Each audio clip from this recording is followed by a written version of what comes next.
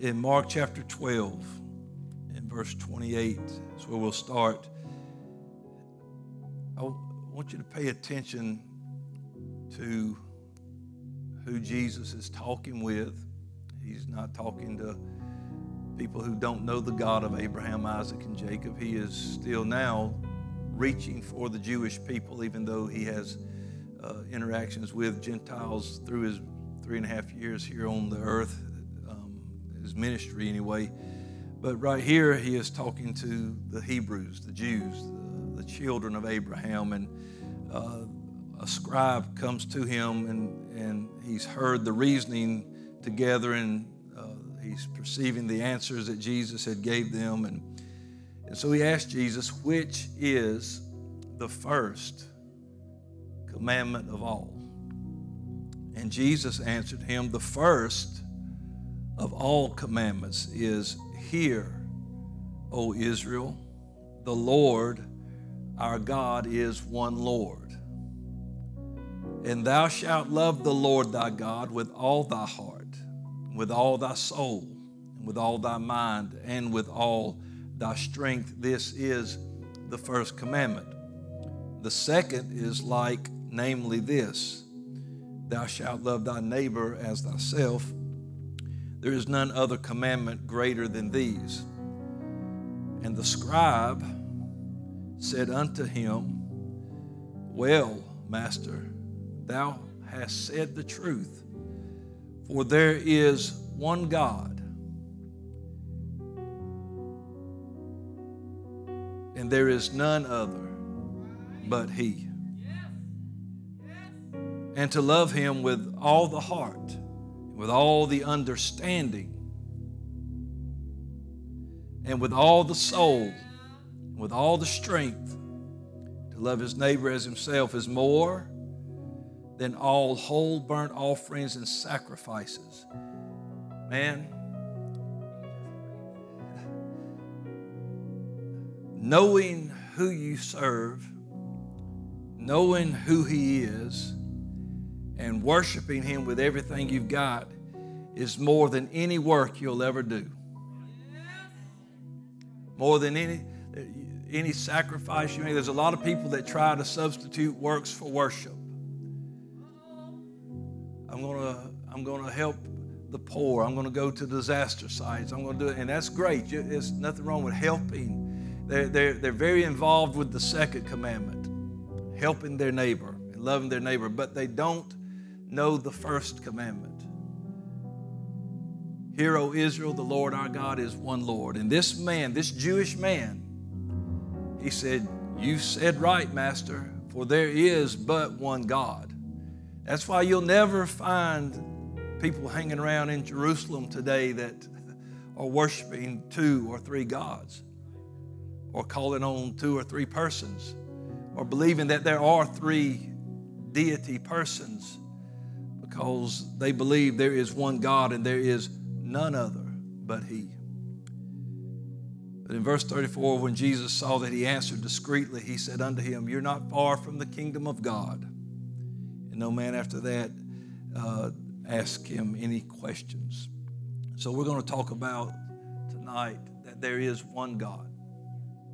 There is one God. Let's just pray, and I've got so much scripture. Just you pray that the Lord will help my mind to organize it as we're going tonight. Lord, we love you and thank you, and we know that there is no God beside you. Tonight, let us go through your word, through the scriptures. And Lord, and prove once again that we serve the true and living God. We're going to praise you for these things. We ask it in Jesus' name, and everyone said amen. If you're glad you know who Jesus is, give him a hand clap of praise tonight. Hallelujah. Praise the Lord. There is one God. So, when someone maybe were to ask us what is the first commandment, we might not would start with that. A lot of people don't know that. They think maybe there's things greater than that, but if your foundation is off, your house is off. your stability's off. It's hard to build on something without a foundation. It's going to be very shaky. It can just be pushed over. It's not very sturdy. The foundation for a house is what's laid first. You don't put the roof up first. You don't put the walls up first. But you do like the man in the scripture who digs deep and finds a rock, finds a foundation to build upon. In Ephesians 2:20, it tells us that we are built upon the foundation of the apostles and prophets. This is Paul writing to the church. What the prophets wrote and spoke in a mystery, the apostles gave witness to and began to preach in Revelation. When Peter was preaching on the day of Pentecost, and he said, this same Jesus that you have crucified is both Lord and Christ. That was a mystery that had been hid from them, but the prophets had already given testimony of it for hundreds of years. But now Peter was preaching the revelation, and that's what pricked their heart. But he said, the church, the saints, that's us, we're built on this foundation of what the apostles and prophets wrote and preached. Jesus Christ himself being the chief cornerstone. You're not the chief cornerstone if you're the second person. That's not the chief. The chief can't say all power in heaven and earth is given unto me, or only the chief can say that. The second person can't outrank the first one. He can't say that, but Jesus said all power in heaven and earth is given unto me. 1 Corinthians 3:11 says concerning this foundation, and that there is no other foundation that can be laid than that is already laid, which is Jesus Christ. So Paul was writing to the Corinthian church and said the foundation's already been laid by the apostles and the prophets, by those that had come long ago and wrote things that God gave them and things they didn't really even understand. For unto us a child is born, Isaiah would write. A son is given, and his name shall be called Wonderful, Counselor, the Mighty God, the Everlasting Father, the Prince of Peace. He had no idea who he was writing about, but he just knew that there was a time where it said there would be deaf ears unstopped and blinded eyes would be opened and the lame would begin to leap. And at that time, your God would come to save you. But he doesn't realize who he's writing about yet. He has no idea.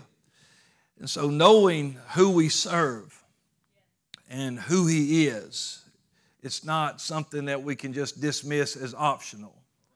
I remember Brother Everhart talking years ago. He said this guy he was talking to may have even been a family member that was a preacher down in Florida, but I think he was related to them somehow, or maybe to Sister Everhart.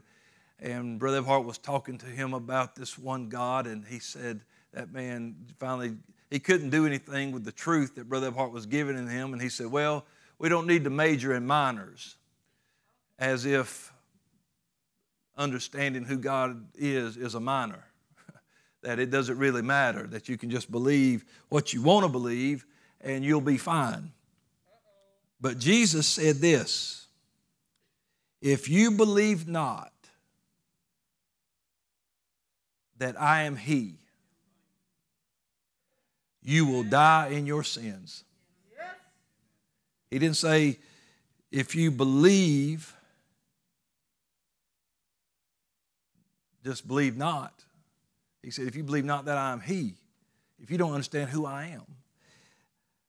Believing in who he is has a direct link to mine and yours and the world's salvation. Because there is no other Savior but one, so you got to know him. That's why John would loudly proclaim, behold the Lamb of God that takes away the sin of the world. That's why the angel would tell Joseph and Mary, and you will call his name Jesus because he will save his people from their sins. The woman at the well, when Jesus came to talk to her and meet her, the Samaritan woman at the well in John chapter 4. They have this discourse about Jews not talking to Samaritans and living water and different things. But in John 4 and 22, and I don't know that I gave you that, like I said, Sister Bibi, I didn't, don't worry about it, but I hope you're taking notes. If you are, you can write this down. In John 4 and 22, the Lord began to talk with this woman and talk about worship. And he said, you worship, you know not what. But we know what we worship, for salvation is of the Jews.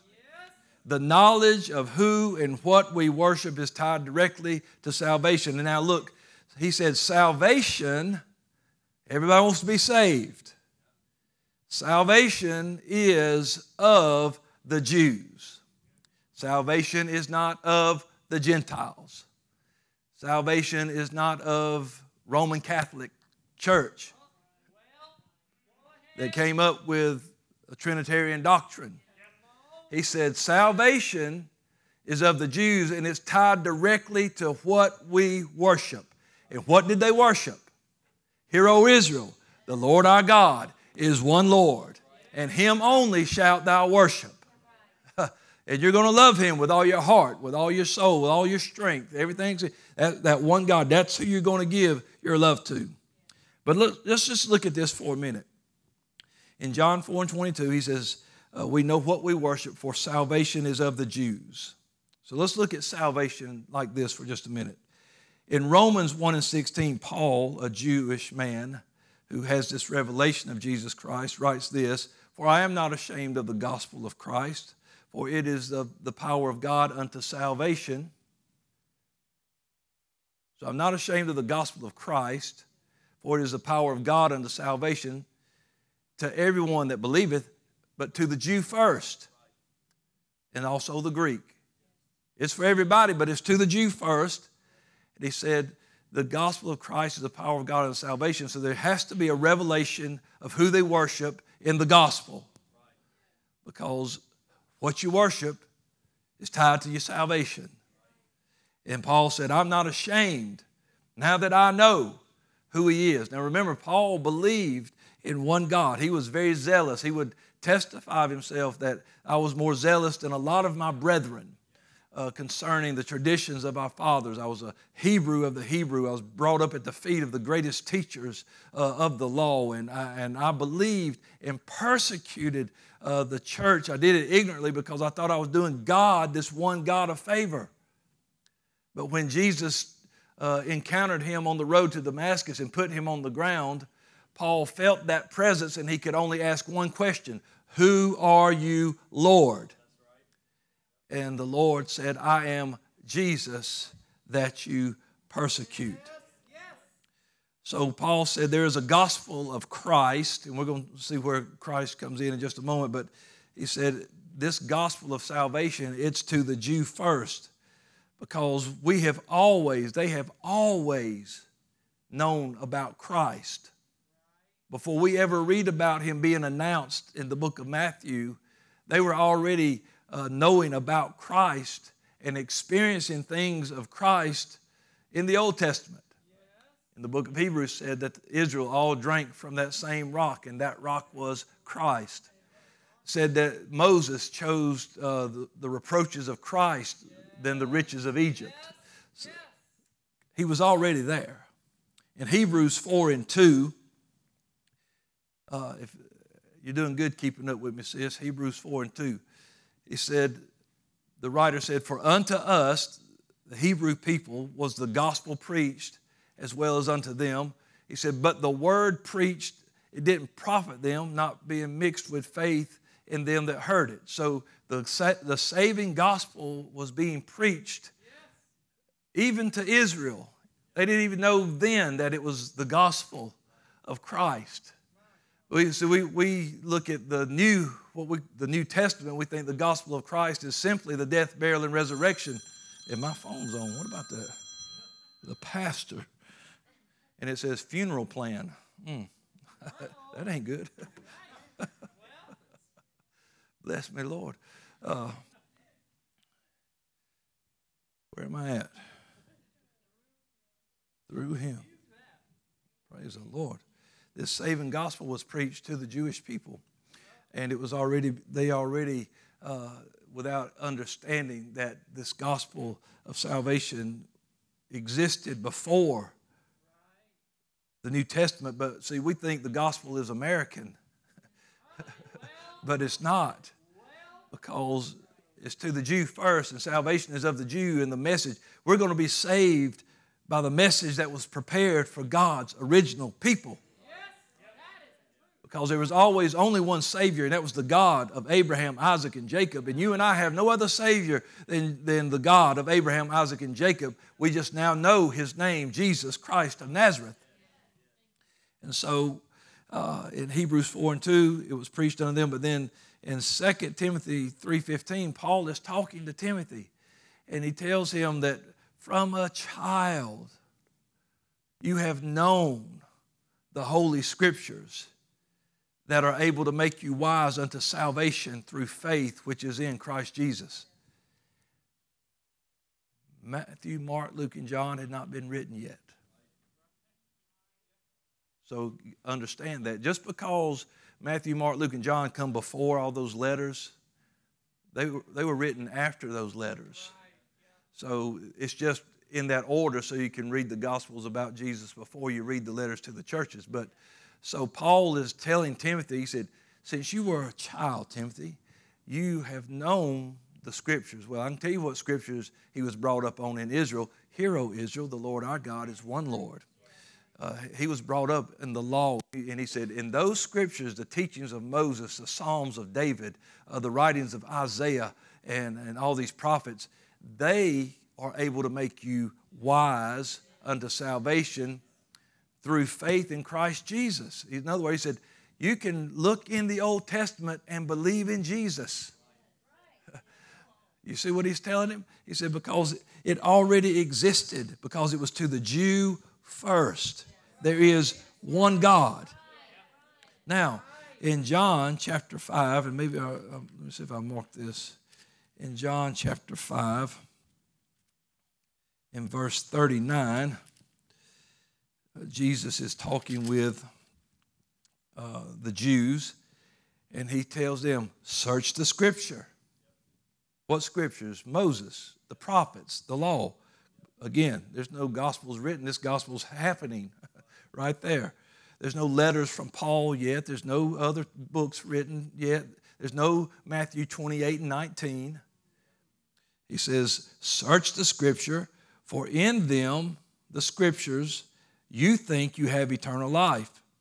And they, in other words, and those Scriptures are they which testify of me.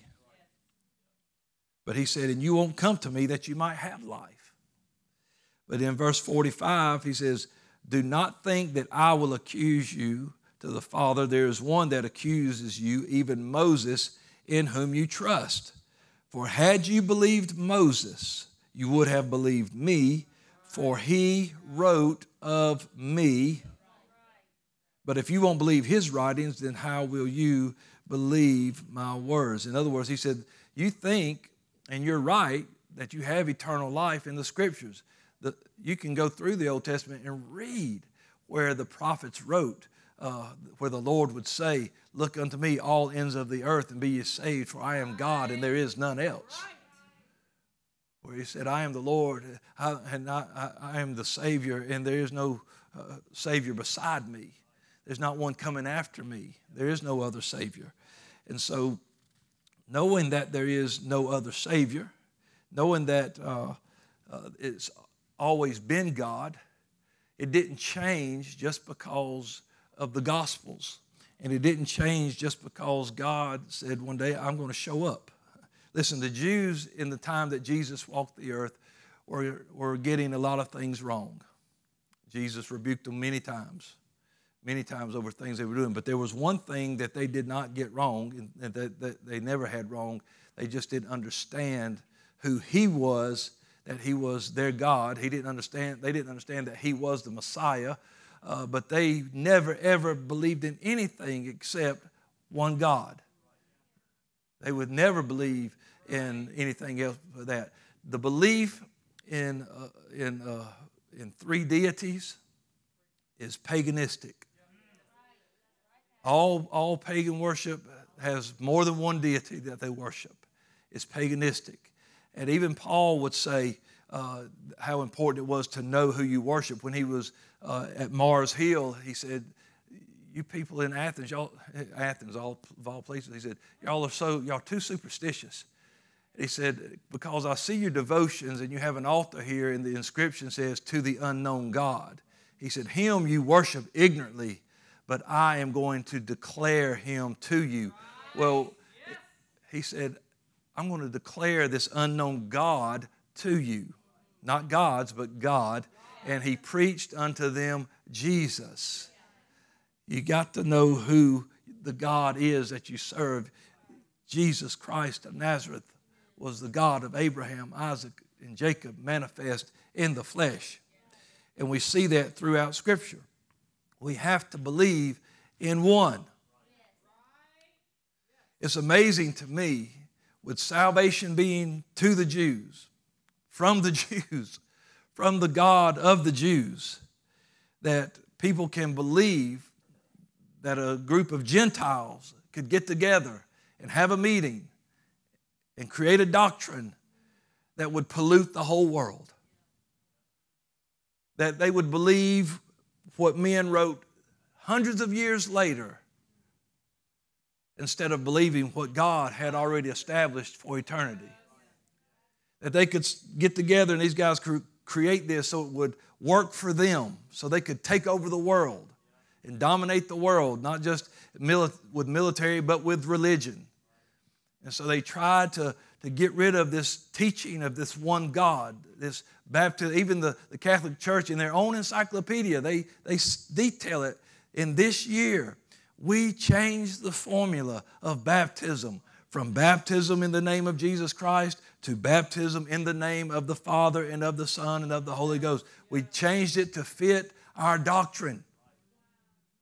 It was their doctrine. So it's no wonder that Paul would say, beware lest any man spoil you through philosophy and vain deceit, after the tradition of men, after the rudiments of the world, and not after Christ.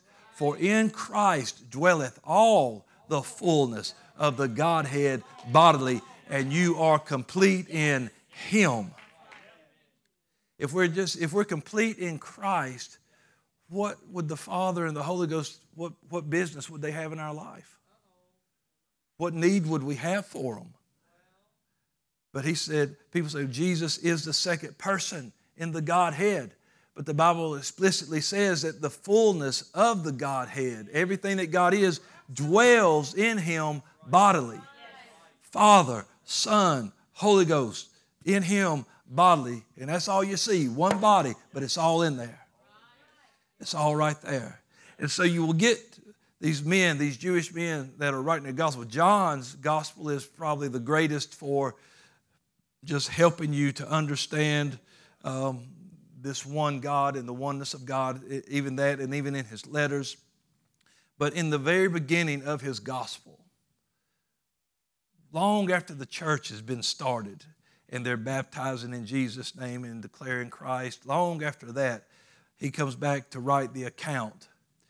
And in John 1:1, he says, in the beginning was the Word, and the Word was with God, and the Word was God. In verse 3, it says, all things were made by Him, and without Him was not anything made that was made. He, God, was in the world, and the world was made by Him, and the world knew Him not. God came unto His own, and God's own people received Him not.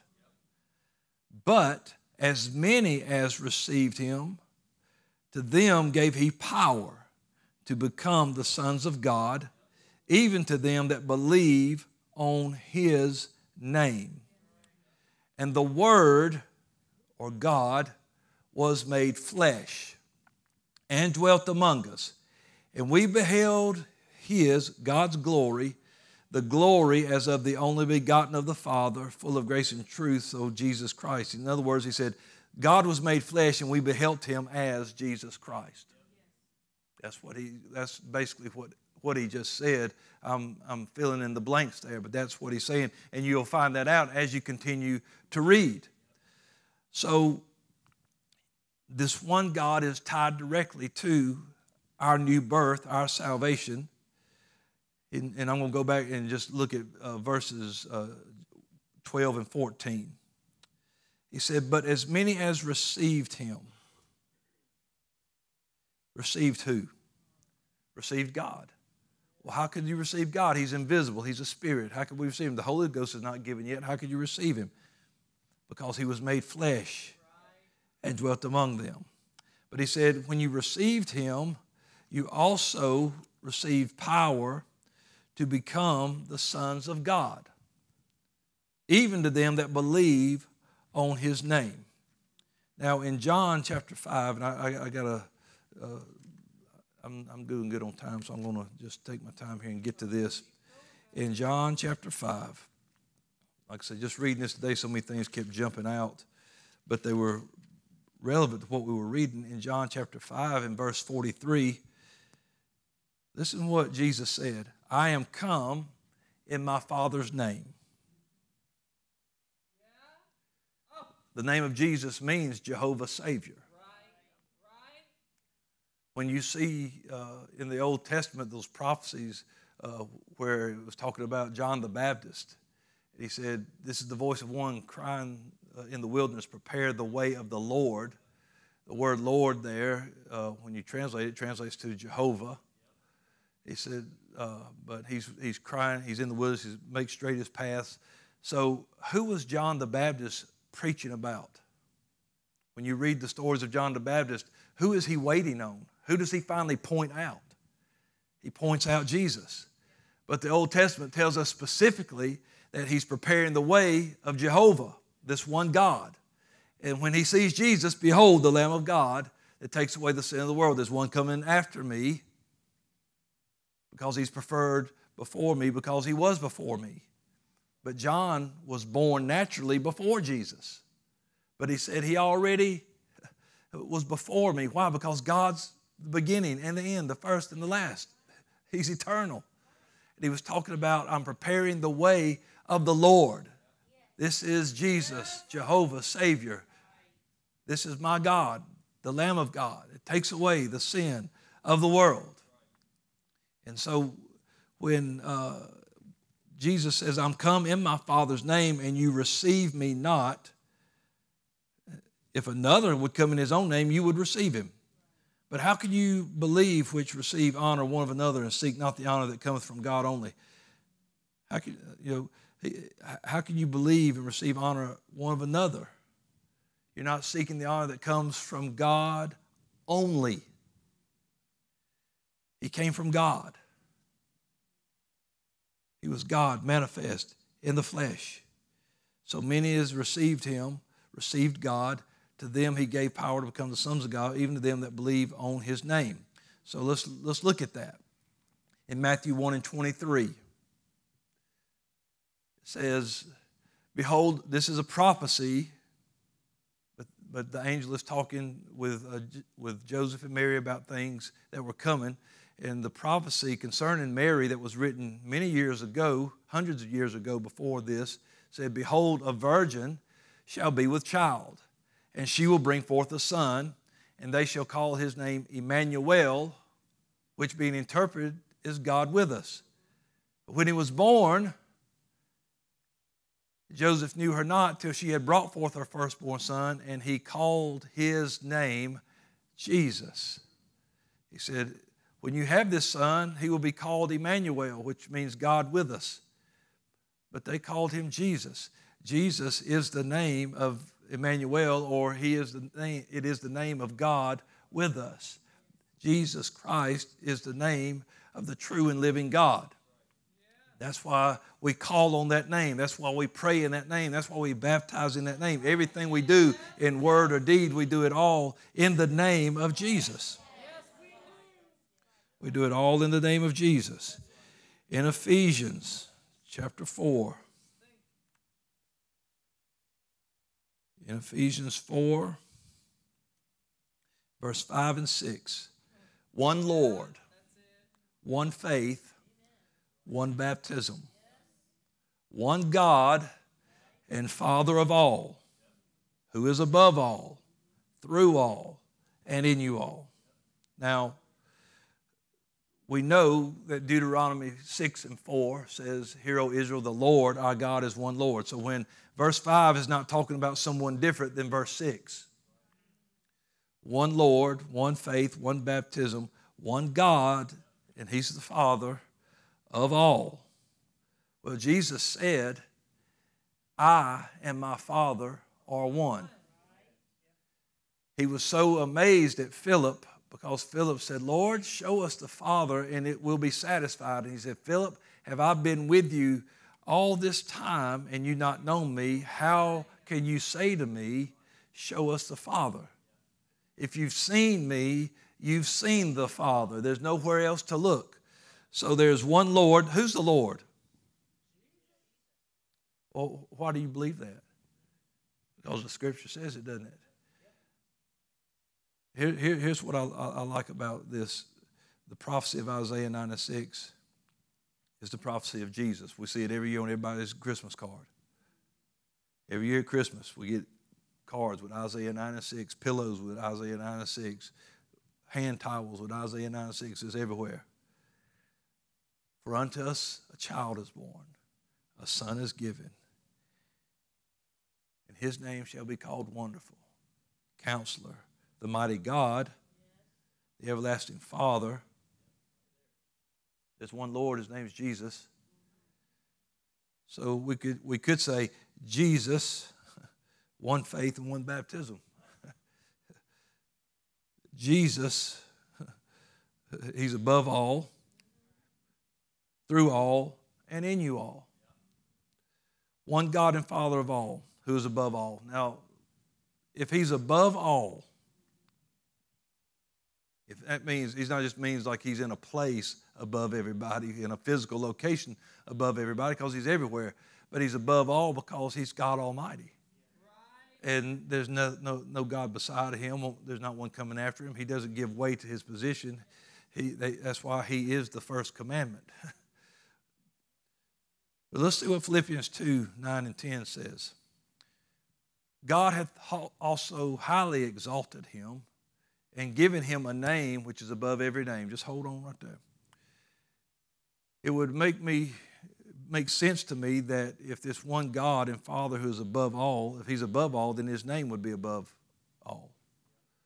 So this one God and Father who's above all, through all, and in you all, God has highly exalted him, given him a name which is above every name. We have a name for God. Next, that at the name of Jesus, every knee should bow of things in heaven, things in earth, and things under the earth. Come on. Maybe go one more, if you can pull that up. And that every tongue should confess that Jesus Christ is Lord to the glory of God the Father. That's not talking about two separate people. Jesus Christ is Lord to the glory of God. Isaiah wrote, God said in Isaiah, I will not give my glory to another. I'm not going to give my glory to another, but we beheld God's glory in the face of Jesus Christ. That's what John wrote in John chapter 1, that we beheld him as the only begotten of the Father. And so in Romans 8:15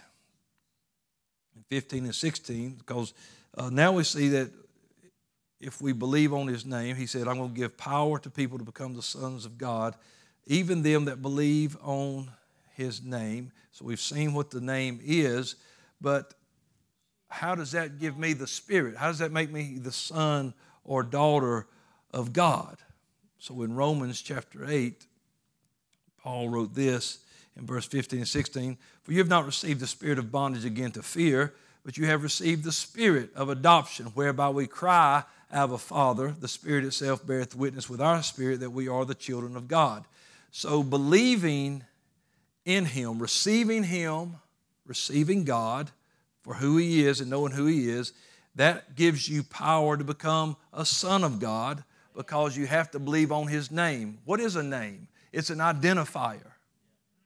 If sometimes if you're walking down the street and you just hear somebody going, hey you, hey you, hey you might just keep walking. But if they say, hey Ed, well, I'm going to turn around because they just identified me in the midst of everybody else. And he said, when you can believe on my name, you are believing in me. You're receiving me and you're receiving who I am. And that is where we become, gives us power also to receive the Spirit of God. You're not going to be filled with the Holy Ghost if you don't believe in God. You don't get the Holy Ghost without believing. John 7:37 through 39. In the last day, the great day of the feast, Jesus stood and cried, saying, if any man thirst, let him come unto me and drink. He that believeth on me, as the scripture has said, out of his belly shall flow rivers of living water. But this spake he of the Spirit, which they that believe on him should receive. So they got to believe on him. That means they're going to believe in his name, because he said, I came in my Father's name. For the Holy Ghost not yet given, because Jesus was not yet glorified. But Jesus is letting you know that it's going to take belief in me to receive the Spirit of God. And if we receive the Spirit of God, we become the children of God, because the Spirit bears witness that we have now been adopted into the body and we are the children of God. You see, believing in who he is tied directly to who we serve. So believe on him. We receive the Spirit. We believe in the name of the Word, or God made flesh, Jesus Christ. In John 14:26, Jesus said that the Comforter, which is the Holy Ghost, would come in his name. Comes in his name. Back in, let me turn to that in John. I'm watching the clock. John chapter 14. In John chapter 14 and 26, the Comforter, which is the Holy Ghost. And it's something that we know there's only one Holy Ghost, but it's called the Comforter. It's called the Spirit of Truth. It's called the Spirit of Christ. But they ain't but one Holy Ghost. Well, then why do we get so mixed up on the other things? If you've seen me, you've seen the Father, he said. The name of the Father, of the Son, of the Holy Ghost is Jesus. But when you back up to verse 16, he said, I'm going to pray the Father, and he'll give you another Comforter, that he may abide with you forever. Even the Spirit of truth. So now he's talking Comforter, Spirit of truth, whom the world cannot receive, because it sees him not, neither knows him. Now listen what he says right here. But you know him. Now he's not given yet. He's not there yet. They've never received the Holy Ghost. Nobody's ever received it, spoken in tongues. It hadn't happened yet. It has not been poured out yet. This is that, has not happened. But he said, you know him. How do we know him, Lord? Because he dwells with you and shall be in you. He said, the Holy Ghost is dwelling with you right now, and he shall be in you. That's why Paul, when he was testifying about Jesus, said, for in him you live, move, and have your being, because it's him in you. One Lord, one faith, one baptism. You know how you know him? Because he's right here talking to you. He dwells with you. He's been with you for all this time. He called you and is making fishers of men out of you. And he dwells with you, but he shall be in you. That's why Jesus said, if I don't go away, the Comforter cannot come. I've got to go away so I can come back and dwell inside of you. He said, the Comforter has got to come. He said, I will not leave you comfortless. Jesus said that of himself. I won't leave you comfortless. I will come to you. I thought the Holy Ghost was a comforter. He is. But the Bible also says that God is the God of all comfort. There's one God.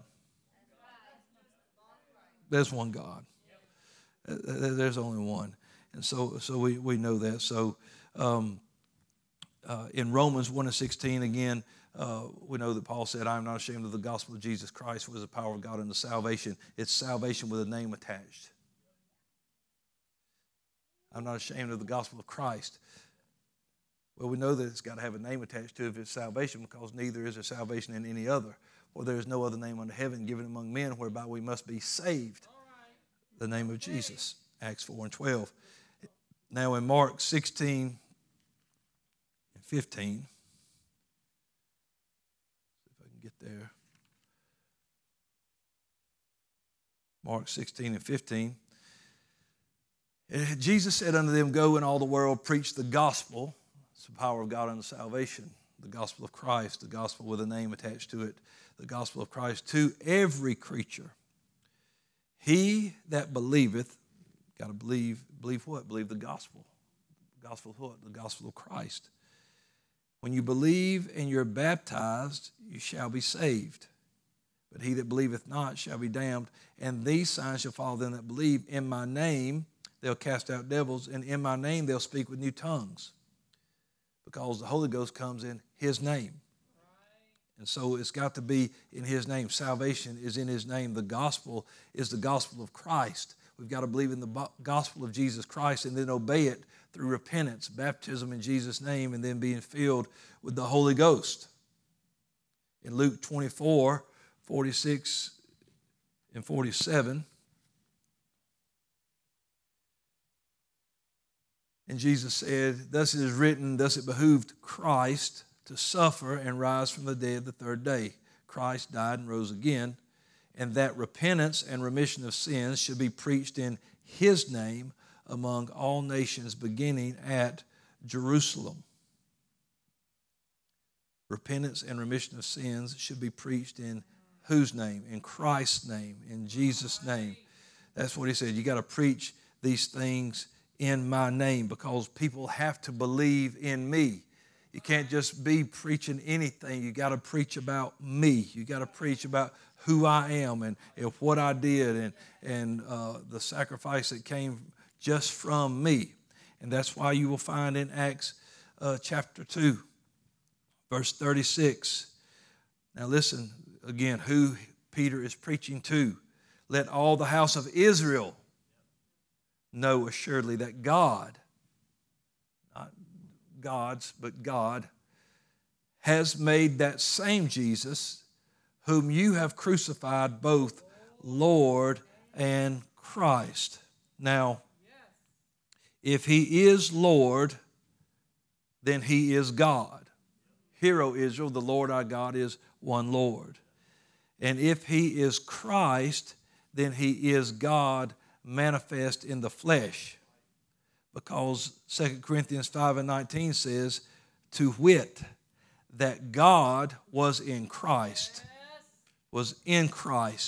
reconciling the world unto himself.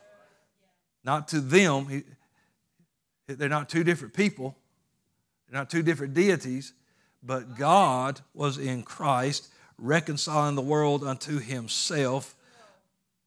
Because he said, I'm not going to give my glory to another. I am the only Savior. Nobody can save but me. Even the Jews knew, who can forgive sin but God alone? Jesus would say, your sins be forgiven. They'd be all crazy. What? Can't nobody forgive sin but God? And Jesus is like, right. Sure, okay. What's your argument? What's your point? I'm trying to tell you, because I am who I said I was from the beginning. I'm not trying to hide it. I'm telling you who I am, but you're not hearing me. He said, if you don't believe what I'm saying, then let the works testify of me, because nobody can do these things if he weren't God. And so he said, this same Jesus that you have crucified, he's both Lord and Christ. Now that's why Israel is hurt. That's why these Jewish men are pricked in their heart, because they know that there's only one God. They believe in the Messiah, and they realize we have missed him. We didn't recognize him. We didn't know it was him, and now we've killed him. And they said, what shall we do? And Peter said unto them, repent and be baptized every one of you in the name of Jesus Christ for the remission of sins, and you shall receive the gift of the Holy Ghost. For the promise is unto you and all that are far off, even as many as the Lord our God shall call. And with many other words did he testify and exhort, saying, save yourself from this untoward generation. Then they that gladly received, this goes all the way back to what John wrote, when he said, but as many as received him, he gave them the power to become the sons of God. And they that received his words, they were baptized. They didn't mess around with it. When they believed the gospel, they were baptized. All these people that try to say, you ain't got to be baptized. Too much scripture to argue that. Then they that gladly received his word, they were baptized, and the same day they were added unto them about 3,000 souls.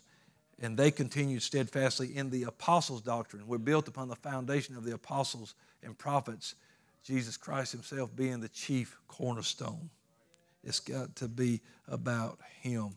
So in Acts chapter 2, the name of Christ is preached.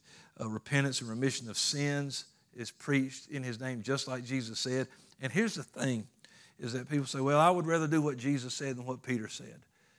You know, Jesus said in Matthew, be baptized in the name of the Father and of the Son and of the Holy Ghost. Do you know that the church had already been baptizing people in the name of Jesus long before Matthew ever sat down and wrote his gospel? And Matthew wasn't writing anything to be contradictory. He was just writing the mystery. Look, there's only one baptism. And so if we see two formulas, then they've got to reconcile, because Scripture does not cancel out Scripture. It brings light and revelation to it. And so what Matthew wrote there, and that was, it was right, it was true. Be baptized in the name of the Father. And he was trying to tell people what Peter was telling that day, that it's all in him. That it's all in him, that the name of the Father and of the Son and of the Holy Ghost is Jesus Christ of Nazareth, that died for our sins on that tree and rose from the dead 3 days later. He is that God. He is that God. Man, I've got some other things here, but I know I just don't have time to do it. I just don't have to. Let's see, but if I can have 5 minutes, let's look at this, and Bibbs, you'll have to maybe keep up with me a little bit right here. I'm gonna 1 Timothy 3:16. And without controversy, great is the mystery of godliness. God was manifest in the flesh, justified in the spirit, seen of angels, preached unto the Gentiles, believed on in the world, received up into glory. So let's go back and break this down and answer some questions. When was God manifest in the flesh? Well, you could look in Matthew 1:23 and 25, which we've already read, that a virgin would bring forth a son, and he would be called Emmanuel, interpreted God with us. And when he was born, and they called his name Jesus. Or you could even look to the book of Luke, where it said that, because people say, well, who is the father of Jesus?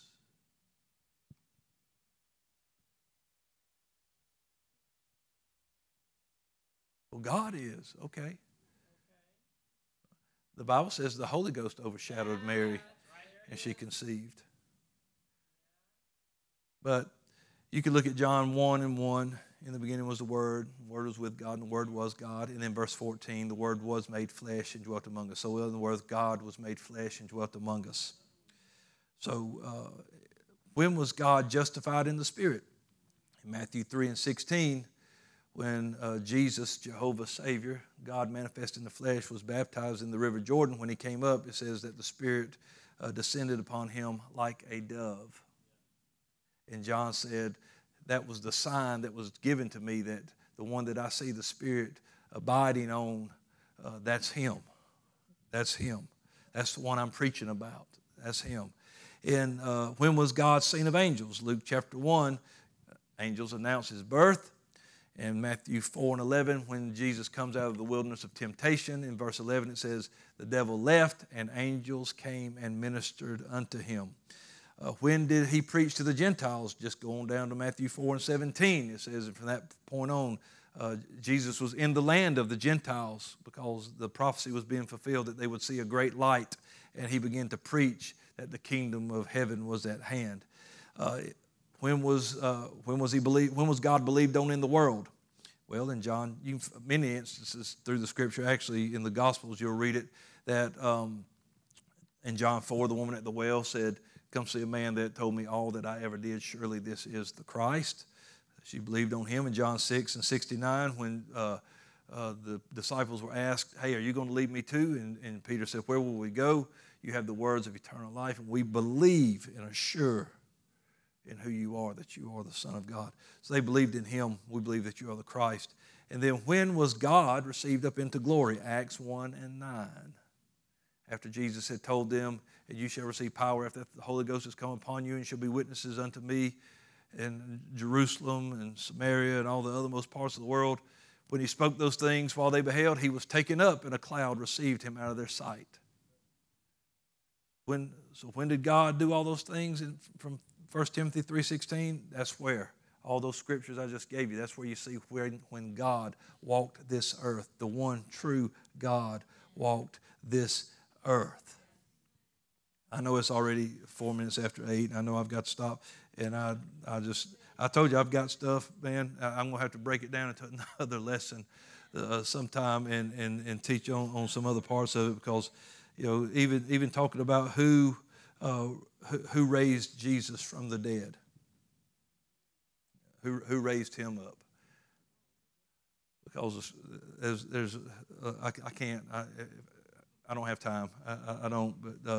But there's several scriptures that say that God raised him, that the Spirit raised him. Jesus said, "No man takes my life from me. I lay it down and I take it up again." So were they fighting over who was going to get Jesus up out of the ground? We'll cover that. I'll break it down into some smaller lessons, and we'll cover some of that stuff. But what I need you to see, and what I want you to understand, is that what that man that was speaking with Jesus that day, what he knew. He didn't have the revelation. He didn't know that Jesus was the Messiah yet. He did not know that. But he did know that there is one God and there is no God beside him. You have said that. That's what you just said, Jesus, is true. There is only one God, and there's not another one beside him. And it's still true today. There is only one God, and there's not another one beside him. When John was in the Spirit in the book of Revelation, he said, "And there was a throne in heaven, and one sat on the throne." Well, who sits on the throne? The King does. And who's the King of Kings? Thank you. You see, you don't have to go fighting people that believe in the Trinity. You'll have to fight them. But you'll never hear me preach the Trinity, because I can't preach if it's not in the book. I only preach what's in the book, and it's not in there. And I'm not just talking about the Word is not in there. The Trinity's not in there. It's not in there. The doctrine of the Trinity is not in your Bible. But it is in a bunch of papers that a bunch of guys got together and put together and wrote so they could enslave the world. That's a fact, Jack. You got to know it. So there's one God, and that's who we serve. And Jesus, I don't want to be like that Samaritan woman. He told her, he said, "You don't know who you worship, but we do." Well, we know what we worship, because now salvation is to all of us.